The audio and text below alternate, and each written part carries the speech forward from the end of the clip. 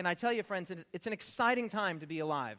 And we're going to see that in really tangible, textual ways this morning, because we're going to be in Matthew chapter 24. Open your Bibles to Matthew chapter 24.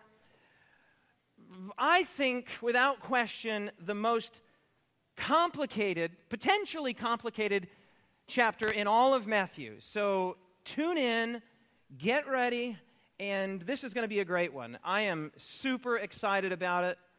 It's not going to be great because of the delivery, though I'm hopeful God will give me clarity and power to communicate, but I think it's going to be great because of the content. There is so much going on in Matthew chapter 24.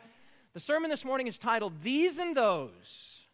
These and Those. We'll get to that in just a little bit. All right. Let's remind ourselves of where we are in Matthew's Gospel. 7 chapters, the way that Pastor Jared and myself and Pastor Haupt have divided this up.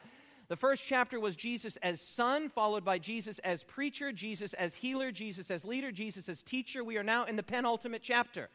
Jesus as Seer. The word seer is another word for prophet. These chapters, chapter 22, 23, 21, 22, 23, 24, 25, have an Old Testament feel to them. It's Jesus pronouncing judgment. It's Jesus overturning tables. You get a sense of foreboding, not unlike a prophecy of, say, Jeremiah's or Hosea's or Isaiah's in the Old Testament. This is Jesus as prophet. This is Jesus as seer. And we find ourselves today in Matthew chapter 24, which is really at the height of that prophetic urgency and that prophetic judgment. Just last night after the Fry-Yay evening, how many were there for Fry-Yay last night? Okay, good. I see a few hands over the age of the requisite 30, including my own. I was there, 44 years old. Jeffrey, you were there, and I know you're older than 30. Yeah, Merv, I saw you there. Yeah, you're over 30. That's all right. It was really great, really wonderful. And I want to thank Luke and the team for putting that on, Estelle and Craig and Rhiannon. God bless you all. It's great to see a space being created here at the Kingscliff Church for our young people. Can the church say amen? Good. So anyway, I'm driving home, and Nate, if you could bring down the lights just as insofar as it's possible, at least just for this picture. Driving home last night and get just out here, let me orient myself to where I am, just over here, and there was this amazing lightning storm happening just over the Tweed River. Did anybody else see this last night? It was just absolutely phenomenal. So I pulled my car over and took some pictures. Now, I took all of these pictures last night. This is 9 pictures that I took on my iPhone. That tells you it was a really awesome lightning storm when you can get pictures of that quality just on your iPhone. And I sat there for probably 15 or 20 minutes, and the weather and the lightning and the storm just did its thing. It was amazing. And for me, it was really special, really spiritual, and really profound because it's one of the best lightning storms I've ever seen. Top 10. And I had just spent the whole day ruminating and studying on Matthew chapter 24. And right at the heart of Matthew chapter 24 is this text. For as the lightning comes from the east and flashes to the west, so also will the coming of the Son of Man be. And so it was a perfect and profound and deeply spiritual beginning to my Sabbath and also introduction to this sermon. And it has even greater profundity that I'll unpack as we come to the end of the sermon. But I just want to sort of leave that out there for you now. Now, this might not look like much to you. You can bring those lights back up now if you need to, Nathan. This might not look like much to you, but what you're looking at here is a top-down map of the third largest cave system in the world.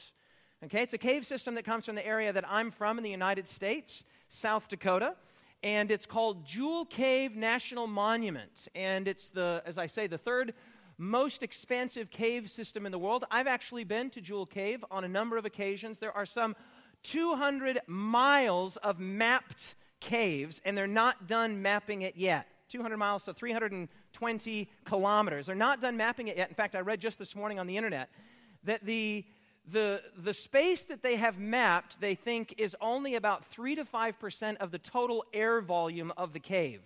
So it could be even astronomically larger than what they presently know.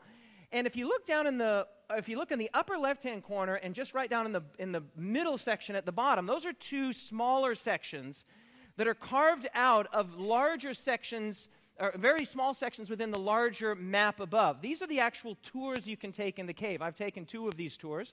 The one, for example, in the upper left-hand corner lasts about 2 hours. And it's hard to tell from this map, but that section, that little box in the upper left-hand corner, is a very, very, very small percentage of what you see in front of you there. Okay? This section down here on the lower section, that is a slightly larger section, but still a very small percentage of the overall labyrinth that is Crystal Caves. I remember when I took that tour, we went down and they take you into this great room, and it's just absolutely astonishing. You're down there for an hour and a half, and then they tell you, you have seen only 2% of the known explored part of this cave, and maybe as little as 0.1% of the total cave that's out there. In order to explore this cave, they have to go down for days, camping for 3 and 4 and 5 days, squeezing through little holes sometimes the size of a basketball. Right? I mean, it is a very dangerous, amazing thing. Now, our text today, Matthew chapter 24, is a little bit like Crystal Caves. There is a labyrinth of theological and biblical complexity that lies underneath Matthew chapter 24 that we have no hope of exploring this morning. It's just not going to happen. But what we are going to do is we're going to take that little 1-hour tour. Okay? We're going to go into that first great room there of Matthew chapter 24. And we're going to orient ourselves so we get a feel for the shape of Matthew chapter 24. But I want you to know there is a theological depth below that, very much like Jewel Cave here, that you could spend the rest of your life exploring and still not plumb the depths of this single chapter.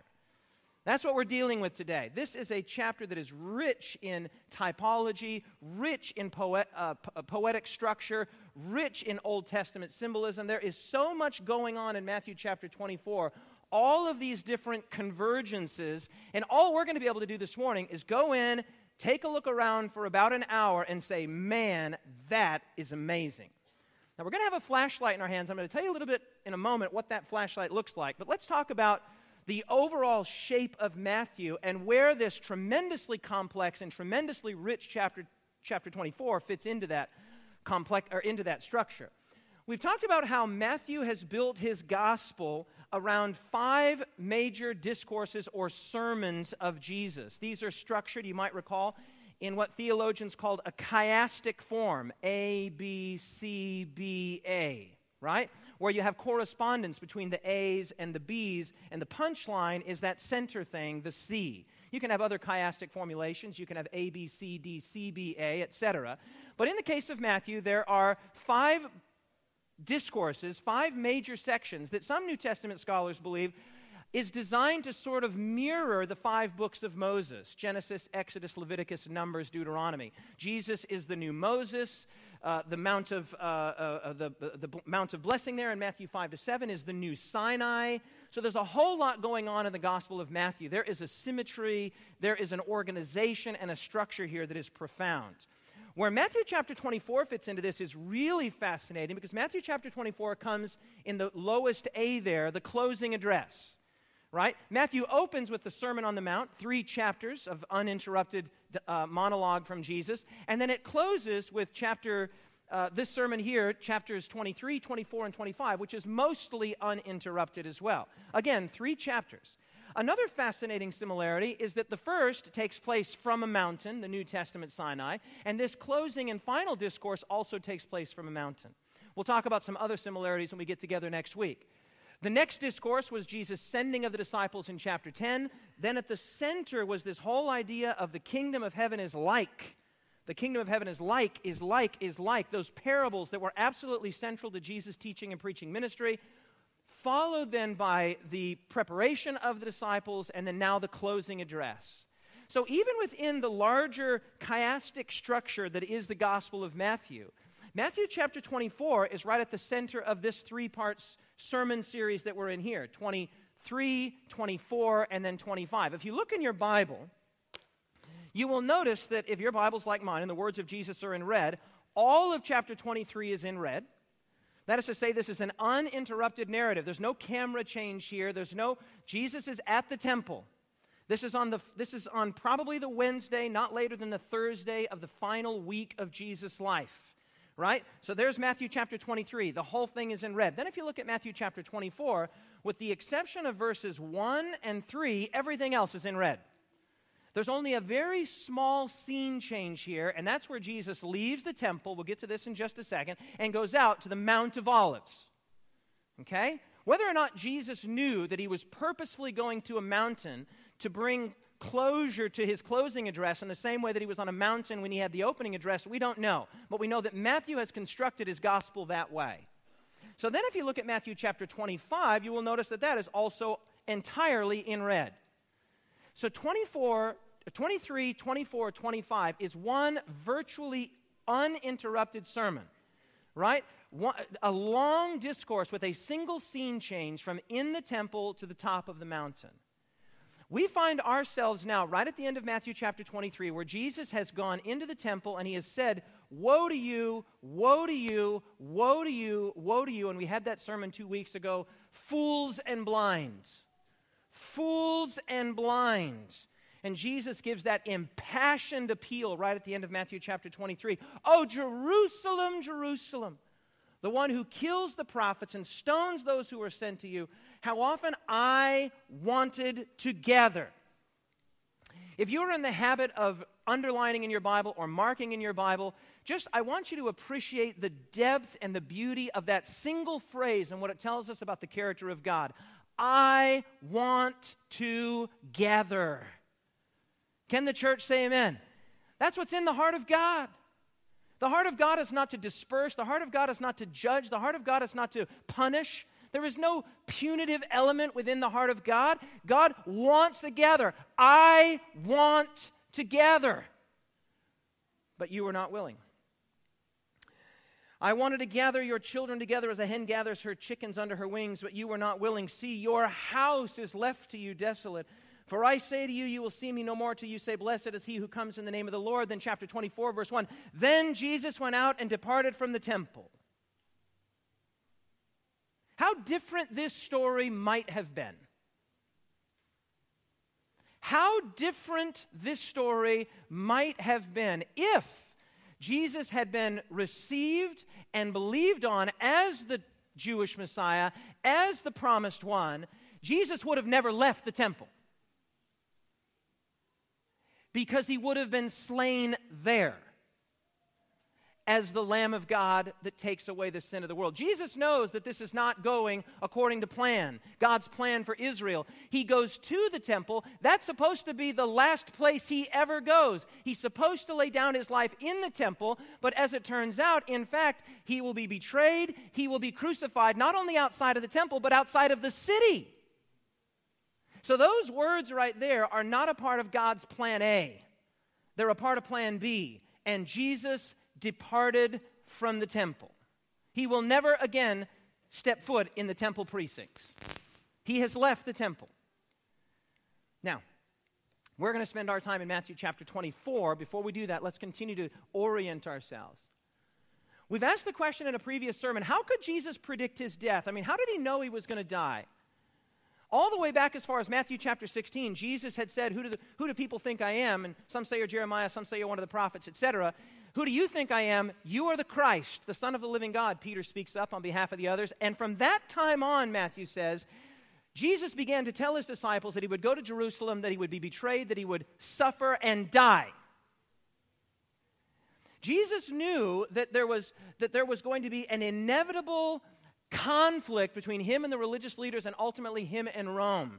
So you get this sense, and we've mentioned this before, that the Gospel of Matthew is picking up a kind of momentum, a kind of steam, and that it is racing ineluctably towards Jesus' death. When we get here to Matthew chapter 24, Jesus knows that he is in the very last hours of his life, the last few days, and you could number his life in hours at this point. And so the question is how did Jesus know he was going to die? The answer is, how could he not have known? Because of the tension that existed between Rome and between Israel, that is to say the Jews, and between Jesus and the Jews, Jesus could read the handwriting on the wall. There had been many Messiah figures before the time of Jesus, that had been slain or otherwise dispatched, and there would be many Messiah figures after the time of Jesus. Jesus knew that when you finally and fully set yourself out as a Messiah, that was not only unsettling to the religious leaders of the day, the Jewish leaders, but it was hugely disturbing potentially to the Romans, and death was an inevitable consequence of setting yourself forth as the Messiah. This is one of the reasons why we see Jesus again and again in the Gospels not being right up front about who he is and actually urging people not to disclose the nature of his identity. He would heal people and say, don't tell anyone. He would reveal who he was and say, don't tell anyone, don't tell anyone, don't tell anyone. Jesus knew that this snowball was going to get rolling down the hill eventually, but he was doing his best to slow it insofar as it was possible. But here in Matthew chapters 23, 24, 25, the snowball is racing with unstoppable force and speed. It's hurtling toward the cross, and Jesus knows it. And so he leaves the temple precincts and he begins to wind his way up to the top of the Mount of Olives. How could he not know? In the words of N.T. Wright, he has come to Jerusalem knowing. Knowing what?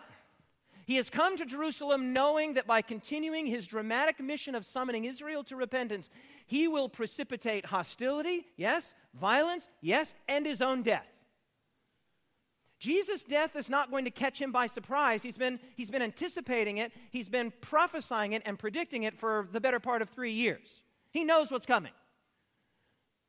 And the courage and the bravery, the poise and the calmness with which he faces this inevitability is phenomenal. We've talked all the way back in Matthew chapter 3, we talked about some of the tests that historians use to identify historical veracity. How do we know that an event of history actually happened?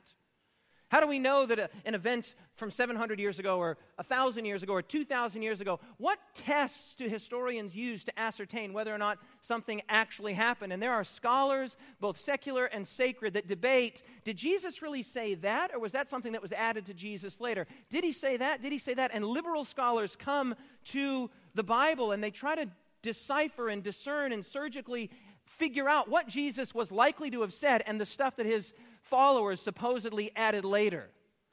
Matthew chapter 24 is almost universally agreed upon, the majority of it, almost universally agreed upon between both secular and sacred scholars as being basically absolutely certain that Jesus actually said this. In other words, just from a secular standpoint, there are so many little elements in Matthew chapter 24. It's like, yeah, Jesus said that, Jesus said that, Jesus said that. I'll give you one case in point. Right in the heart of Matthew chapter 24, Jesus is going to say, of that day and hour nobody knows, not even me. It is impossible to imagine that the early church would have invented that.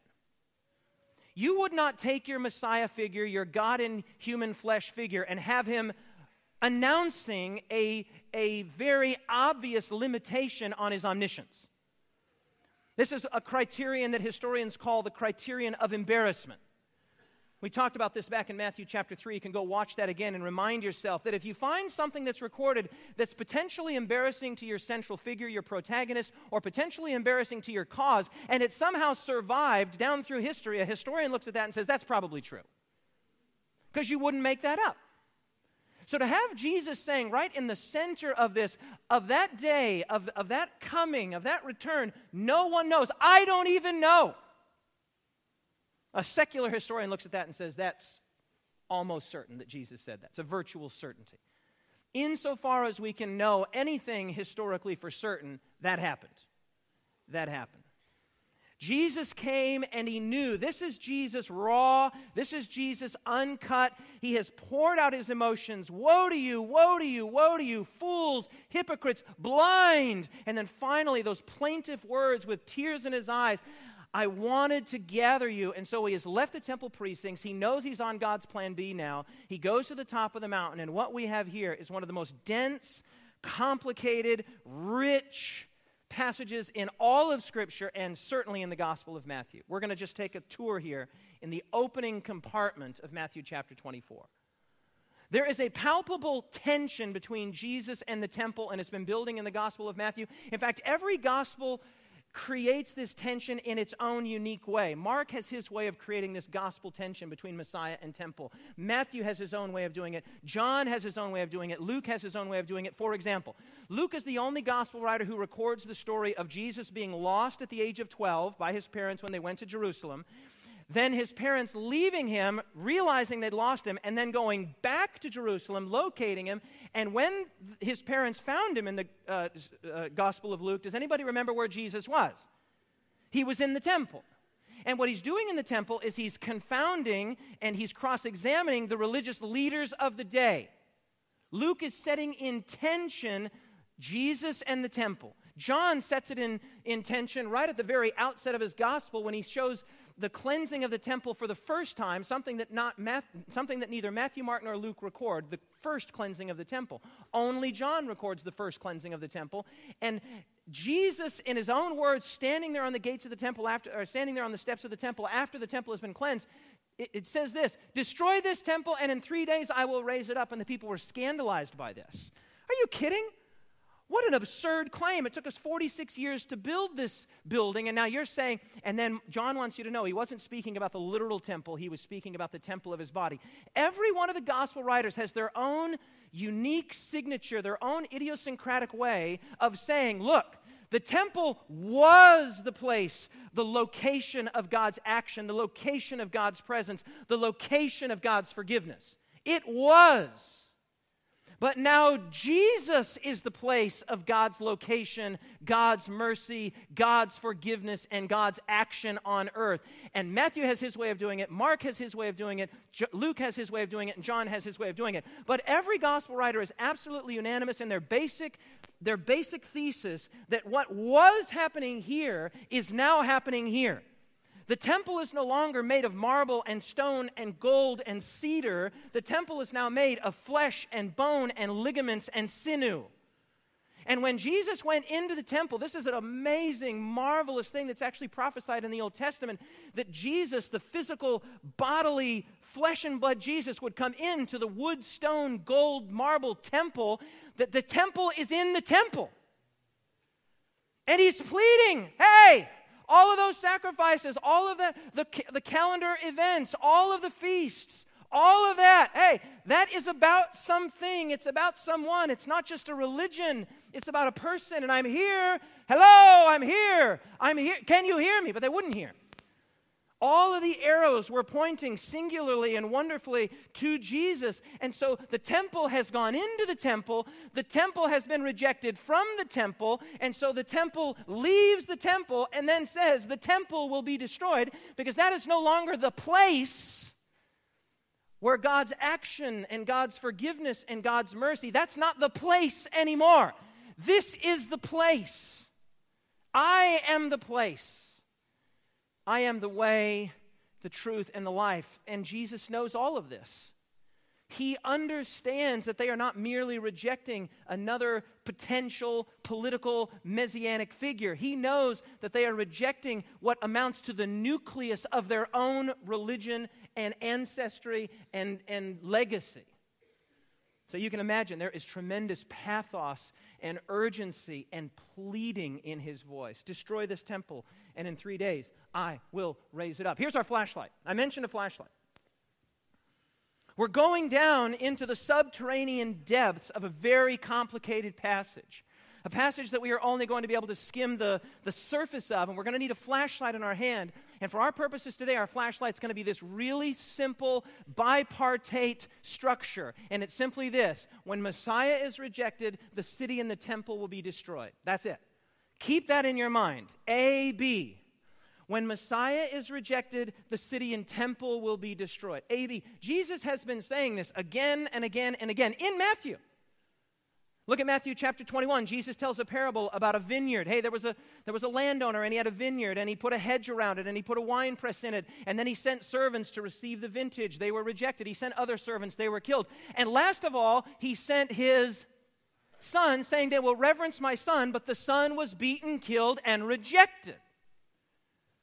In Matthew chapter 22, he says there was a king, he had a son, and he held a feast for the son. And so he invited those that were invited to the feast, but they made fun of it. They made light of it. And so he went out to others and invited them to come.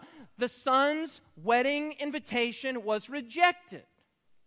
In Matthew chapter 23, Jesus goes in and formally denounces, and also, as I mentioned in our sermon, invites. Fools and blind is not only a denunciatory term. Fools and blind is an invitation because God is in the business of forgiving folly and healing blindness. Can the church say amen? So here again, but Jesus is rejected.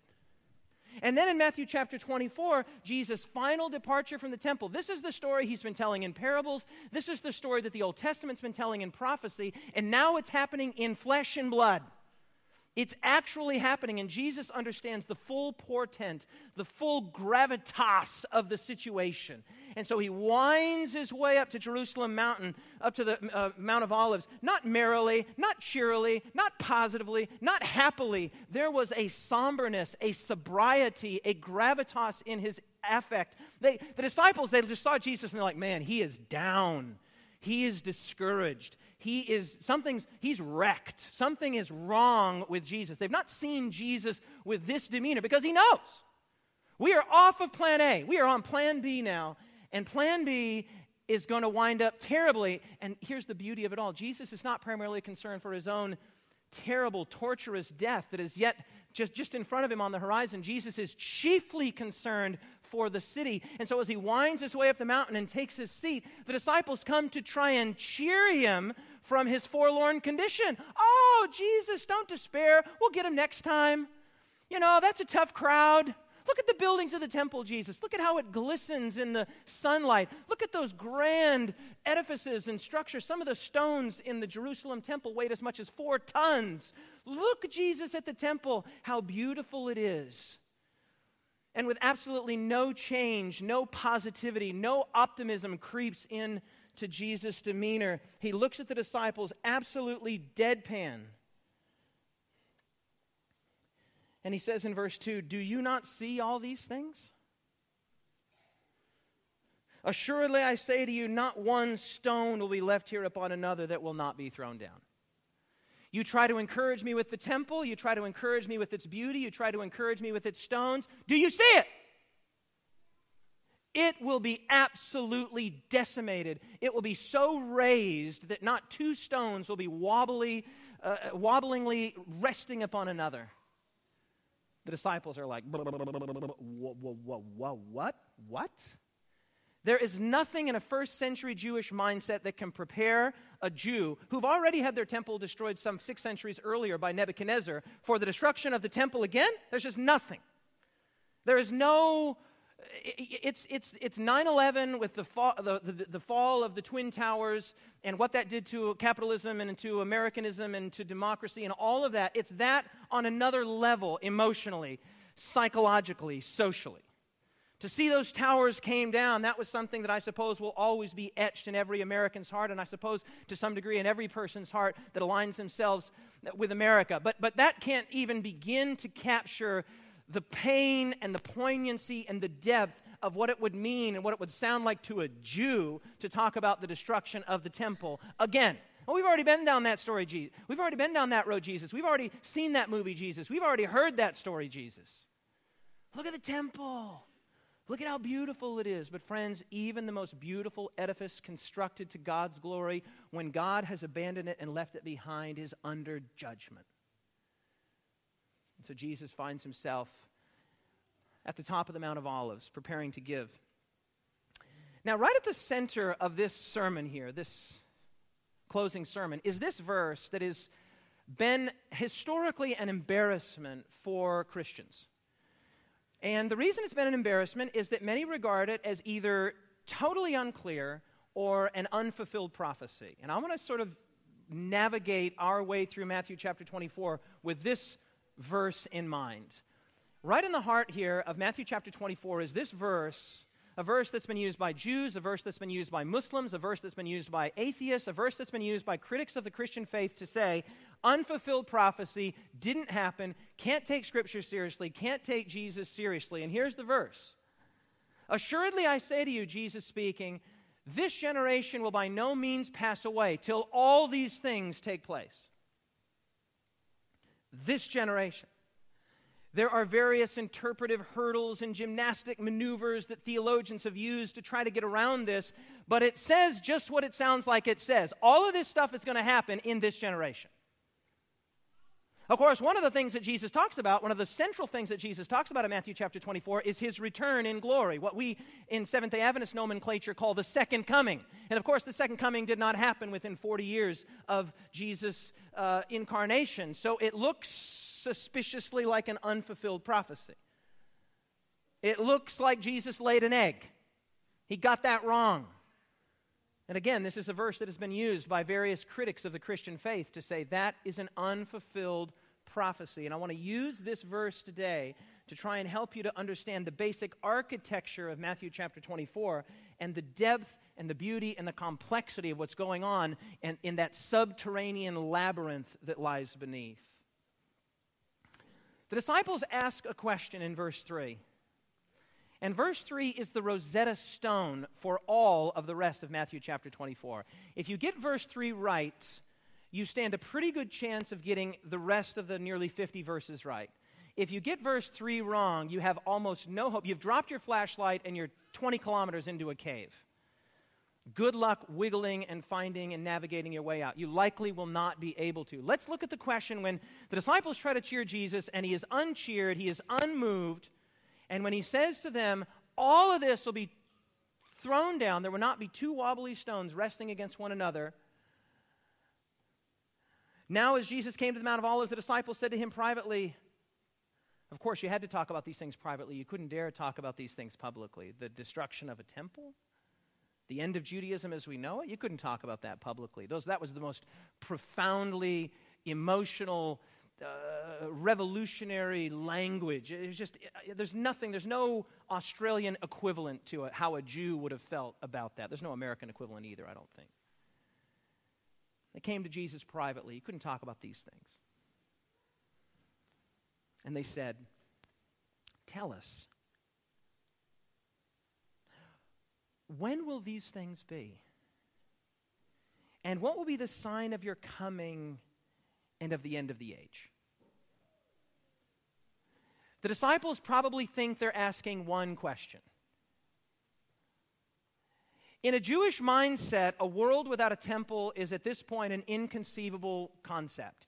Yes, the temple had been built and destroyed before, but to imagine the destruction of the temple again, no. When Jesus talks about the end, when Jesus talks about the destruction of the temple, in the minds of the disciples, these are synonymous events.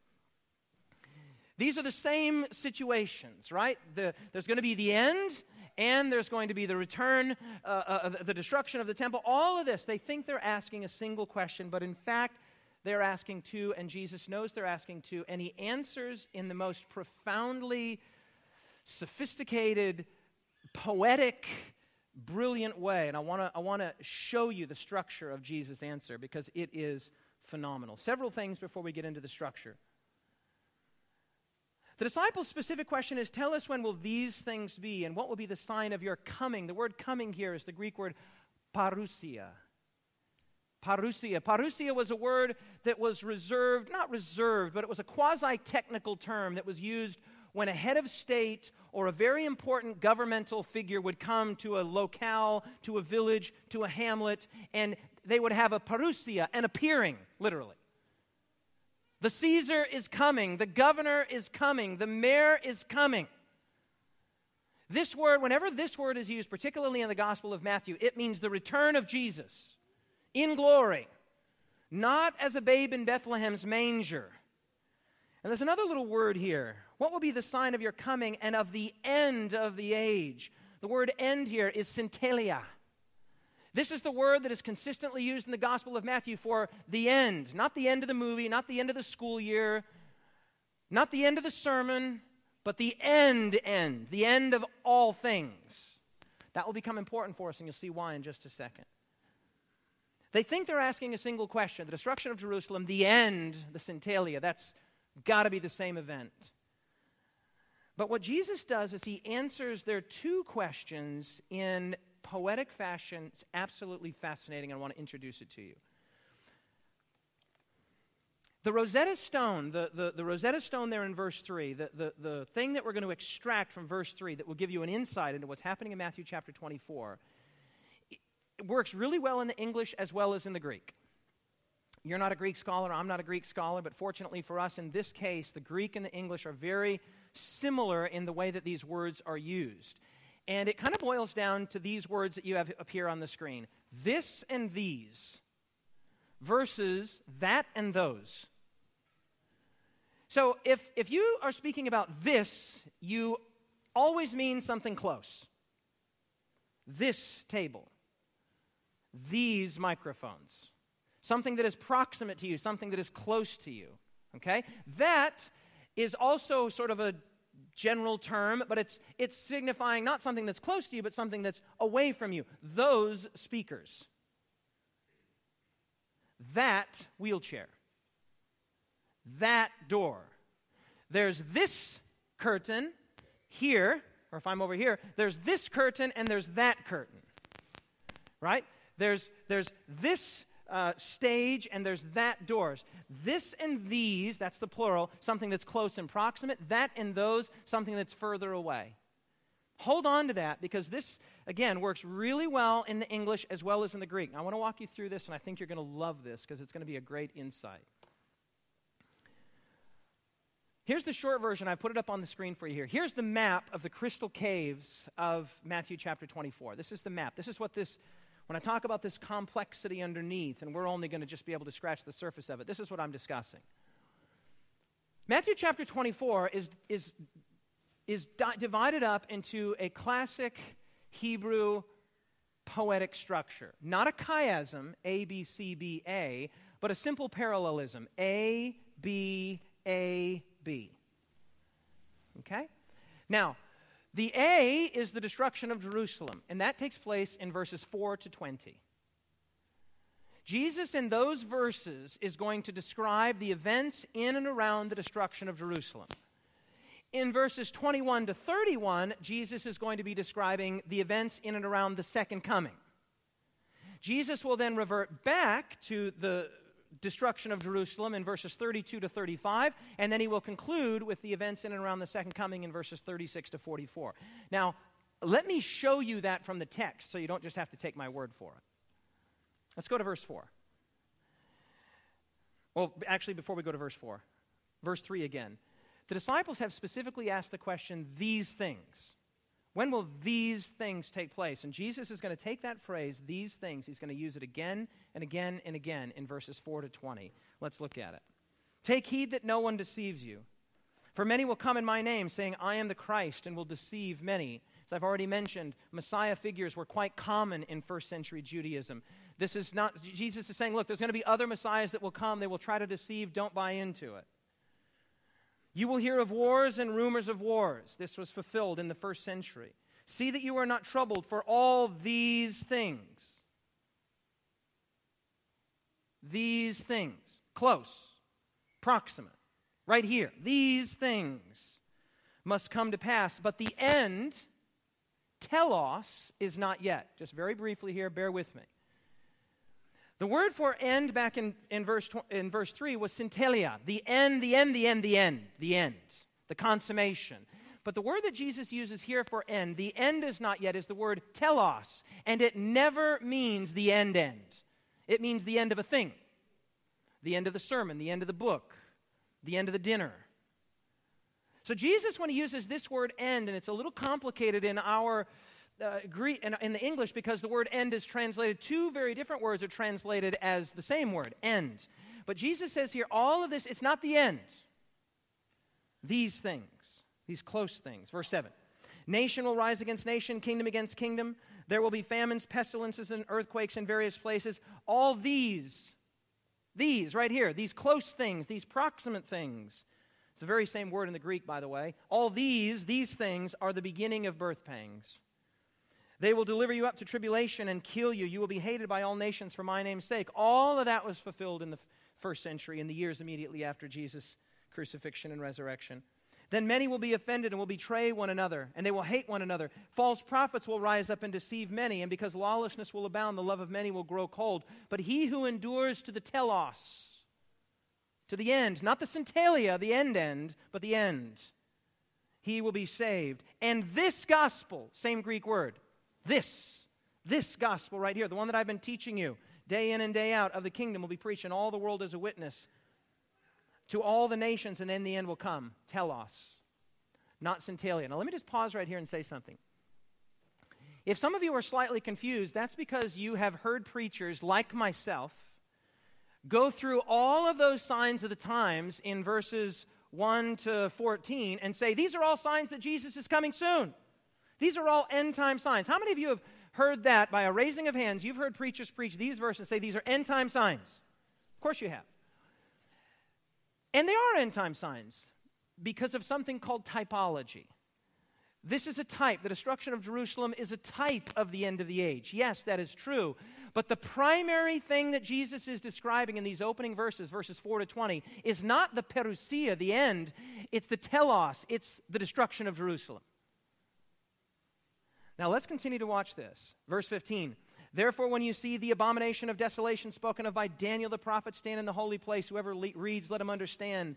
Then let those who are in Judea flee to the mountains. That's local. That's local. That's right there. Judea. Hey, when the Gentile armies are around this city, then you need to get out of this city into these mountains. It's proximate. It's local. It's right then and there. Let him who is on the housetop don't go down to take anything out of the house. Let him who is in the field not go back to get his clothes. But woe to those who are pregnant and nursing, and to those who are nursing babies in those days. Now things are changing. There's these things and this gospel and this, and now Jesus has made this fascinating little transition to those days. Jesus knows that the destruction of Jerusalem is not coming immediately. In fact, the destruction of Jerusalem will come in approximately 40 years. Here's a little heads up on where we're going. A generation. A biblical generation's 40 years. It will come. And Jesus knows this. So he knows that the destruction of Jerusalem and the fleeing and the difficulty of traveling with an infant, he knows that that's not right now, but it's not way off at the centralia, the end. So these are transitional verses. Verse 20, and pray that your flight may be not in the winter nor on the Sabbath. Okay, all of that takes place. Jesus is describing the destruction of Jerusalem, and we know historically that all of the things that are described there took place. Now somebody says, wait, the gospel didn't go to the world in verse 14.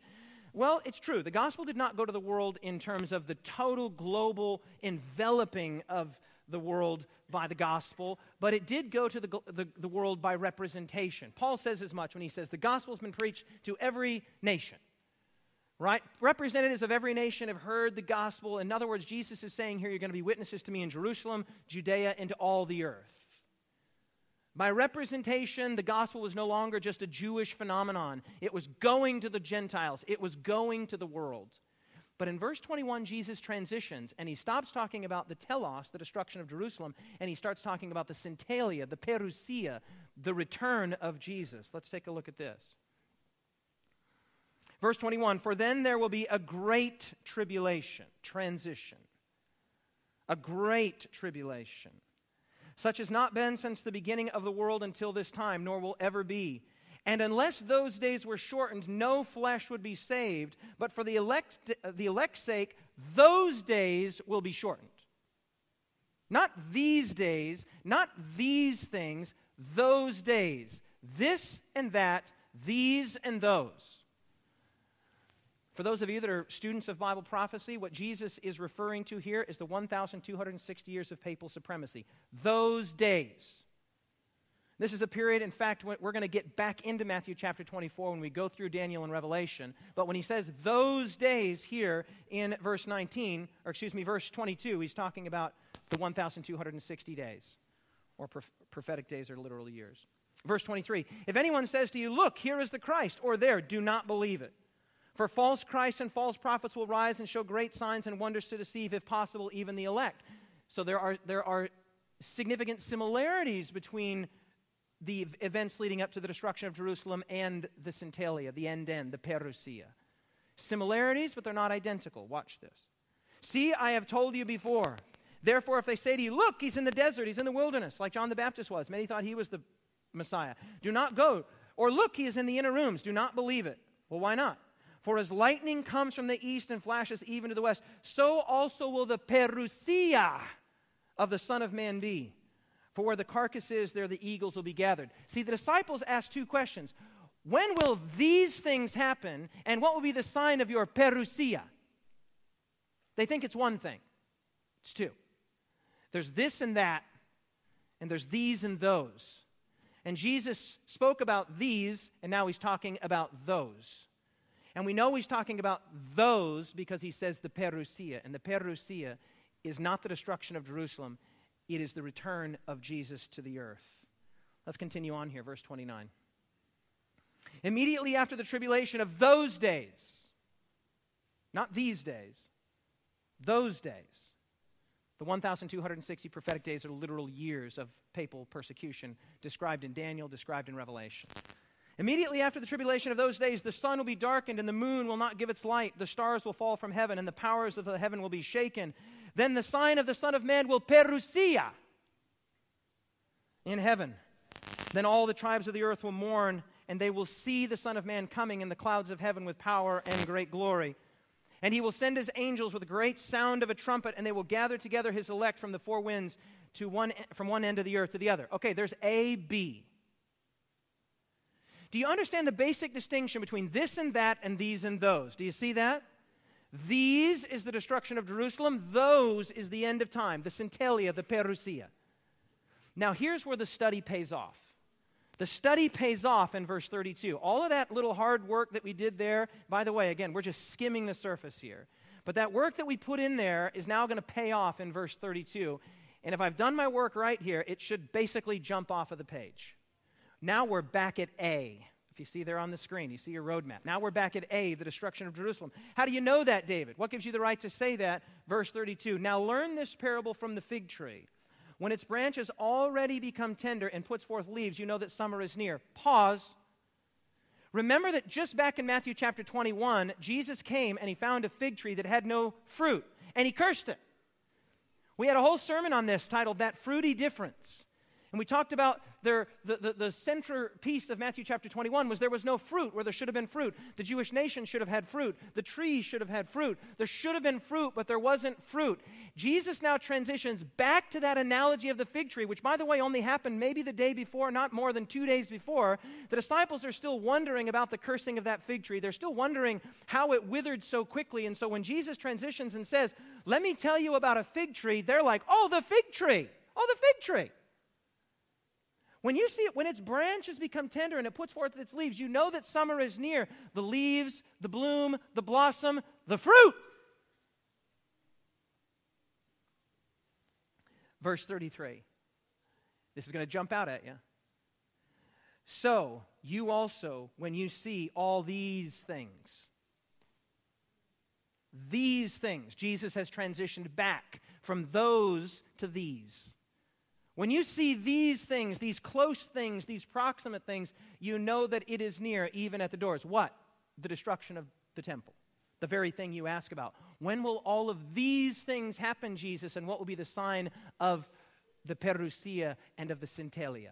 How will we know? Jesus transitions back. When you see all of these things, know that it is near, even at the doors. Assuredly, I say to you, this generation, bam. The reason that this is not a failed prophecy, the reason that our friends the Muslims and our friends the Jews and our friends the atheists have misunderstood this, is they have understood Matthew chapter 24 to just be a general announcement about all the stuff that's going to be happening before Jesus returns. And look, none of that stuff happened in the days of Jesus. None of that stuff happened in the immediate 40 years. But Jesus has switched back to the destruction of Jerusalem, and he says, I got news for you. This generation will by no means pass away until all these things take place.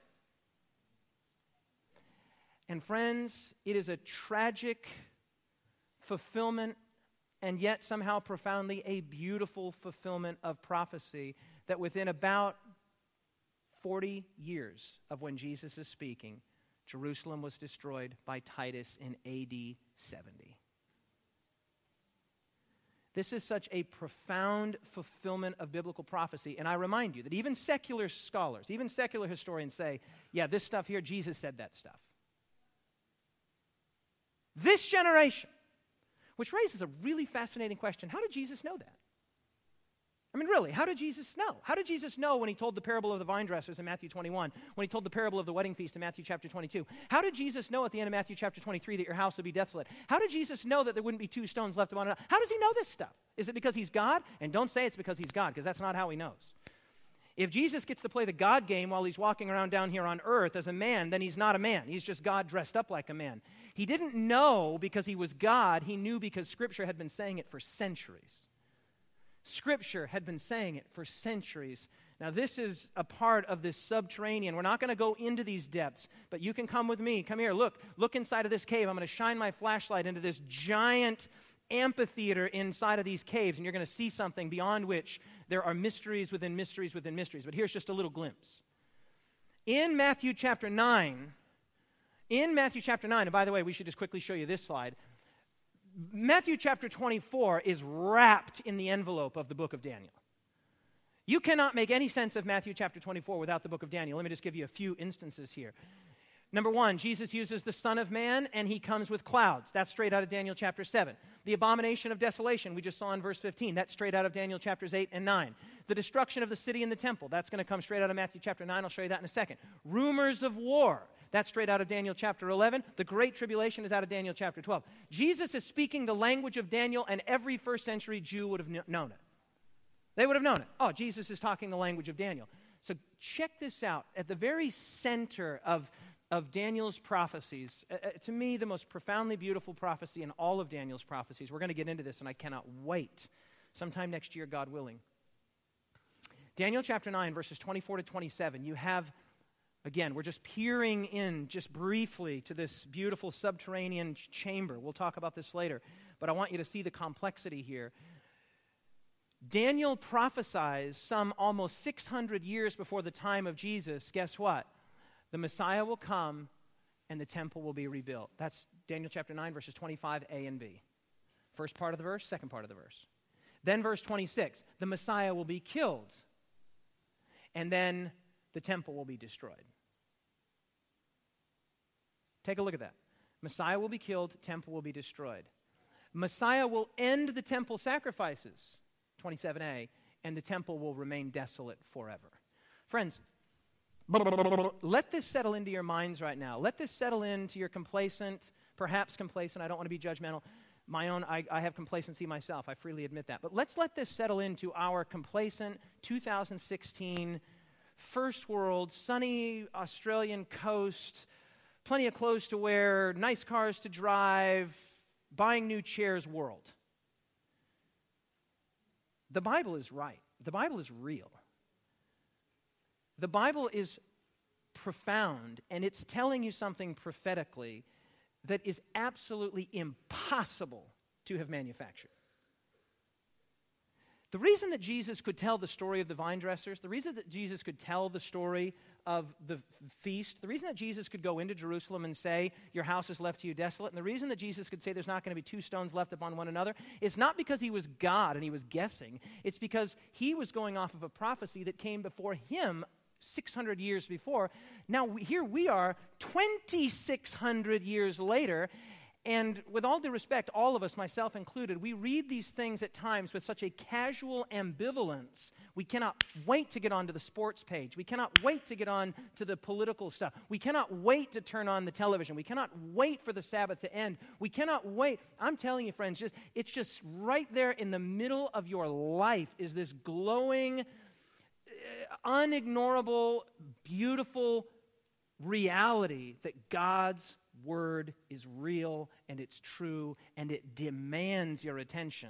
And we throw blankets over it. We throw blankets over it. We throw blankets over it so that it just occupies just the right amount of our lives. We bring it to church. We sort of coddle it and we put it back. But friends, I want to tell you something. There is a depth, there is a profundity, and there is a beauty and a truth to what's going on in the text of Scripture that demands our attention.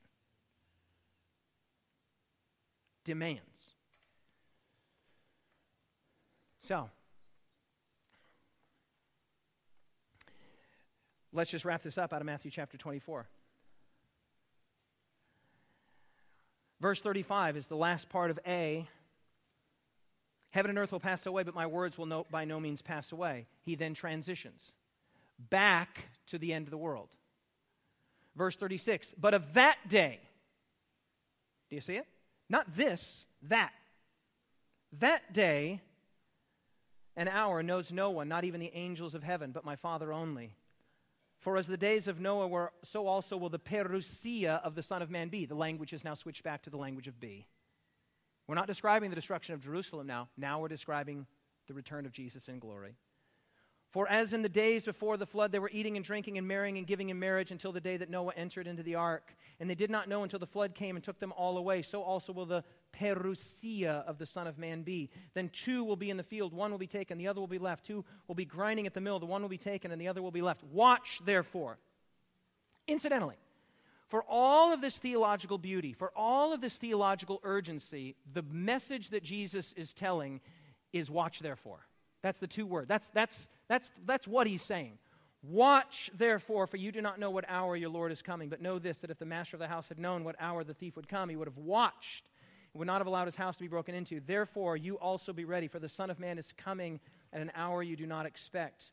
Who then is the faithful and wise servant whom his master made ruler over all of his household to give them food in due season? Blessed is that servant whom his master, when he comes, will find so doing. Assuredly, I say to you that he will make him ruler over all his goods. But if that evil servant says in his heart, my master is delaying his coming, and begins to beat his fellow servants and eat and drink with the drunkards, the master of that servant will come on a day when he is not looking for him, and at an hour when he is not aware of. Verse 51, this should jump off of the page at you. And he will cut him in two and appoint him his portion with the hypocrites. The hypocrites. The professedly, apparently, supposedly religious people that Jesus is speaking to at that very moment in Matthew chapter 23. Then there will be weeping and gnashing of teeth. All right, let's wrap this up. I want to give you two statements here from Ellen White. Two statements from Ellen White, one of the founders of the Seventh-day Adventist Church. And I want to drive a stake right in here. And then I want to go over here, and I want to drive a stake in right here. And the truth about what it means to live as a Seventh-day Adventist in 2016 is between these two stakes. Some people go on this side. They go too far. And some of you go too far this way. But I want to give you two stakes, and I want to urge you to live your life between that one and that one. And here they are. Number one, the shortness of time is frequently urged as an incentive for seeking righteousness and making Christ our friend. This should not be the great motive for us, for it savors of selfishness. Can you say amen? Some people, Jesus is coming soon, Jesus is coming soon. Look what's happening with the World Trade Center. Look what's happening with Donald Trump. Look what's happening with the Russians. Look what's happening. Jesus is coming soon. Jesus is coming really soon. He's coming so soon. Jesus is coming really soon. He's coming so soon. You need to be ready because he's coming soon. And a lot of people, they orbit around the idea that Jesus coming is so soon. By the way, there are millions of people in their graves right now that were just sure Jesus was coming in their life. You might be one of them, right? Okay, so this is one place. And Ellen White says, we shouldn't do that. We shouldn't say to people, hey, get your act together because Jesus is coming soon. She says, that looks like selfishness. Then watch what she says. Is it necessary that the terrors of the day of God should be held before us to compel us through fear to right action? This ought not to be. Jesus is attractive. He is full of love and mercy and compassion. Can the church say amen? So the urgency is not his coming. The urgency is Jesus. Jesus is beautiful. Jesus is awesome. Jesus is compassionate. Jesus is forgiving. The urgency is not the coming. The urgency is the man. So there's one stake I want to drive in. But here's another stake I want to drive in, because there's some people that say, Daniel and Revelation, end time events, they've been saying that for years. Blah, blah, blah. Okay, check this out. Here's another stake I want to drive in over on this side. Let no one feel that he is secure from the danger of being surprised. I guess that would be the pastor as well, who just spent hours studying this week. I should not feel secure. Just because you're a Seventh-day Adventist, just because you know Daniel, you know a little bit about Revelation, and you've read the Great Controversy, don't think. Let no one feel that he is secure from the danger of being surprised. Let no one's interpretation of prophecy rob you of the conviction of the knowledge of the events which show that this great event is near at hand. So it's urgent and it's near, but the nearness and the urgency should not override the basic attractiveness of Jesus. I want to drive those two stakes in. The lesson here is watch, therefore. That's the takeaway. With all of that subterranean beauty, all of that subterranean complexity and profundity, the point that Jesus is driving at is pay attention. Pay attention. Pay attention. But here's something I want to sort of bring to your attention. I've said this. Jesus himself is urgent, and therefore his coming is urgent. I tweeted two things just this week. The principal urgency in Jesus' second coming is Jesus himself, because Jesus has always been urgent. Can somebody say amen? You don't have to manufacture some Donald Trump, Illuminati, conspiracy theory. You don't have to manufacture anything for Jesus to be hugely urgent. Jesus is urgent because he invites you, come to me, all you that labor and are heavy laden, and I will give you rest. That's where the urgency resides. Not in some artificially concocted and, passionate conspiracy that you might be interested in. That's not where the urgency lies. Second tweet this week. Too often, Jesus' second coming is preached as an urgent event quite apart from the principal and inherent urgency of Jesus himself. Let me tell you something. There is no way to be ready then and not be ready today. The best way to be ready then is to be ready today, and the way to be ready today is not by stockpiling dried food and having your own plot of land, though that might be helpful to you, but the way to be ready is to come to Jesus and to put your faith in him. So last night when I was watching that lightning storm, I had no idea that at that very moment, one of my dearest friends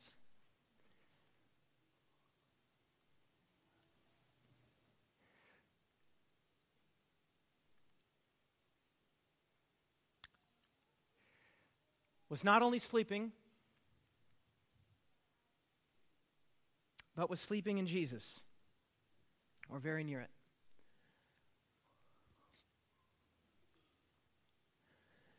The message is not,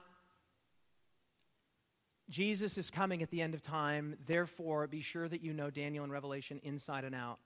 That is great. It's wonderful. We're going to study it in this church. The message is these things and those things. Because readiness then is about readiness today. There's this and there's that. That is the second coming. But this day is the day that you have today, a day that a lot of people didn't get. And this is the day to be honest. This is the day to be a servant. This is the day to spend your money in a way that brings honor to God. This is the day to decide who you're living your life for, whether yourself or some larger purpose. This is the day that you have. This, as the psalmist said, is the day that the Lord has made. That day is coming, but this day is a day that you have. It's a gift, and someone has said that's why they call it the present. Yes, those things matter, and that is important. But all that you can be certain of is this day and these things. And I want to invite you to be certain of the things that are near, of your today, of your now. Because even 40-year-olds and 30-year-olds and 20-year-olds die. And they die tragically, and they die terribly, and they die in the very same way that 70 and 80 and 90-year-olds do. And I hope that you will be that generation that sees the return of Jesus. I want to be that generation. I think I will be. But I cannot live my religious experience savoring of selfishness, anticipating that, when what I have is this. I leave you with the words of N.T. Wright. Our calling then is to hold onto Jesus himself, to continue to trust him, to believe that the one who was vindicated by God in the first century by the resurrection will one day be vindicated before the world in his return. That day will sort itself out if this day Jesus is your Lord and Savior. And those things will be all right if these things are in order. Father in heaven, these and those, Forgive us where we have oriented ourselves to those and we have forgotten these. And forgive us, Father, where we have oriented to that and have forgotten this. Today, Father, we have just begun to barely plumb the depths of this grand and beautiful passage that is Matthew chapter 24. But in all of its complexity and beauty and profundity, these two words come bubbling to the surface. Watch, therefore. Be awake. Be alert. Know your own heart. Know its conditions. Know its weaknesses. Know its temptations.